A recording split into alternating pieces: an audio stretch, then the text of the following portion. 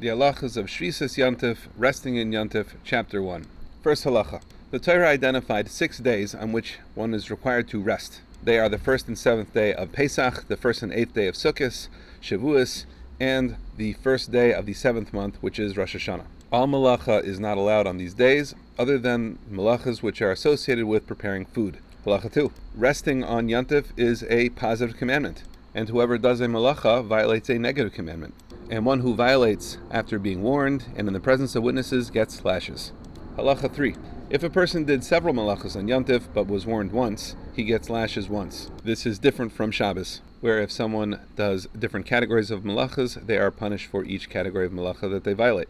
Chapter 4. Haitzah, that is, carrying, is permitted on Yom Tov because it could be part of the preparation of food. And since it is permitted for the sake of preparing food, it is permitted in general. Similarly, kindling or transferring a fire is permitted even if it's not for the purpose of food.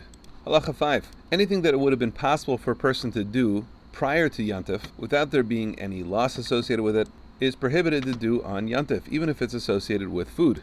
This is because the sages are concerned this is to prevent a person from spending all of Yom Tov involved in various labors that could have been done before Yom Tov, and therefore preventing a person from having simcha. Halacha 6. For this very reason, transferring is permissible on Yom Tov, even though it's something that could have been done before Yom Tov. This way people can increase in joy and send things to one another and not feel as though their hands are tied. Halacha 7.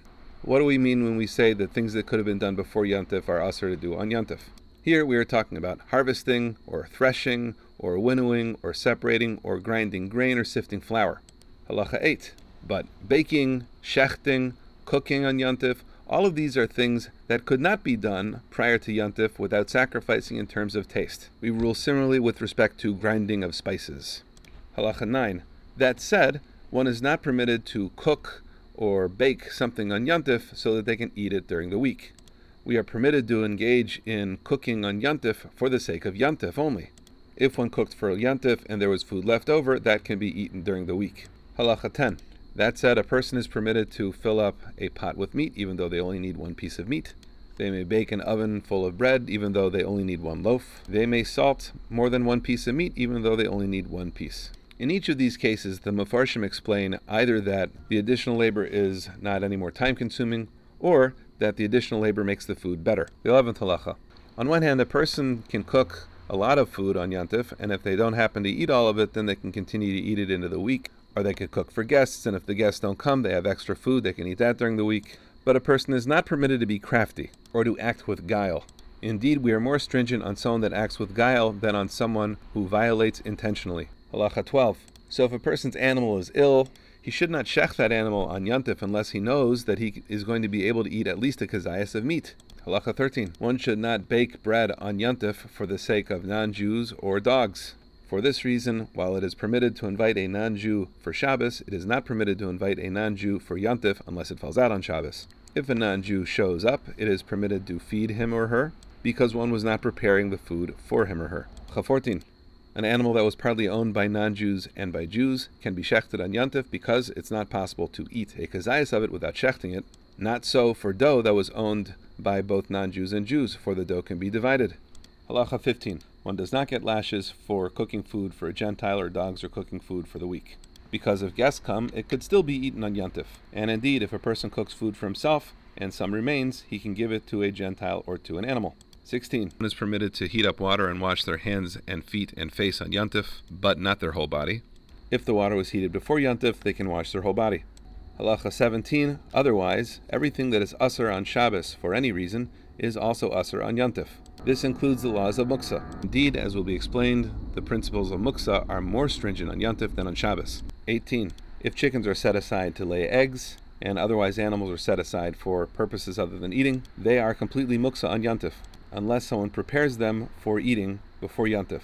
19. Food may not be prepared on Shabbos for a Yom Tov or on Yom Tov for a Shabbos, and any egg that was laid on Yom Tov remains forbidden. Halacha 20. And just like it is usher to cook this egg and eat it, it is also usher to move it at all. It's muksa. If an egg that was laid on Yom Tov becomes mixed with other eggs, it doesn't matter how many, they are all forbidden. Since the egg will become permitted after Yom Tov, it does not become nullified. Halacha 21. The custom of having 2 days of Yom Tov outside of Eretz Yisrael is a rabbinic enactment, In Eretz Yisrael, only one day of Yom Tov is kept other than on Rosh Hashanah, as will be explained in Hilchas Kiddush HaChodesh. Halacha 22. Nonetheless, the second day of Yom Tov is still kept, and one who violates the second day of Yom Tov should be given Makis Mardis. 23. If a person dies on the first day of Yom Tov, Gentiles can be asked to do certain preparations on the second day of Yom Tov. However, with regard to a corpse, the second day of Yom Tov is considered to be an ordinary weekday. This includes the second day of Rosh Hashanah. On this halacha, the prevailing custom is not consistent with the Rambam's understanding. Finally, halacha 24. The second day of Yom Tov is not considered the same day as the first day of Yom Tov. For that reason, the concept of noilad that we referred to before, an egg being laid on the first day of Yom Tov, that egg would be permissible on the second day of Yom Tov. By contrast, the 2 days of Rosh Hashanah are considered to be one long day. Something that is muksa on the first day of Rosh Hashanah remains muksa on the second day of Rosh Hashanah. If an egg is laid on the second day of Yom Tov that goes right into Shabbos, the egg is muksa on Shabbos as well.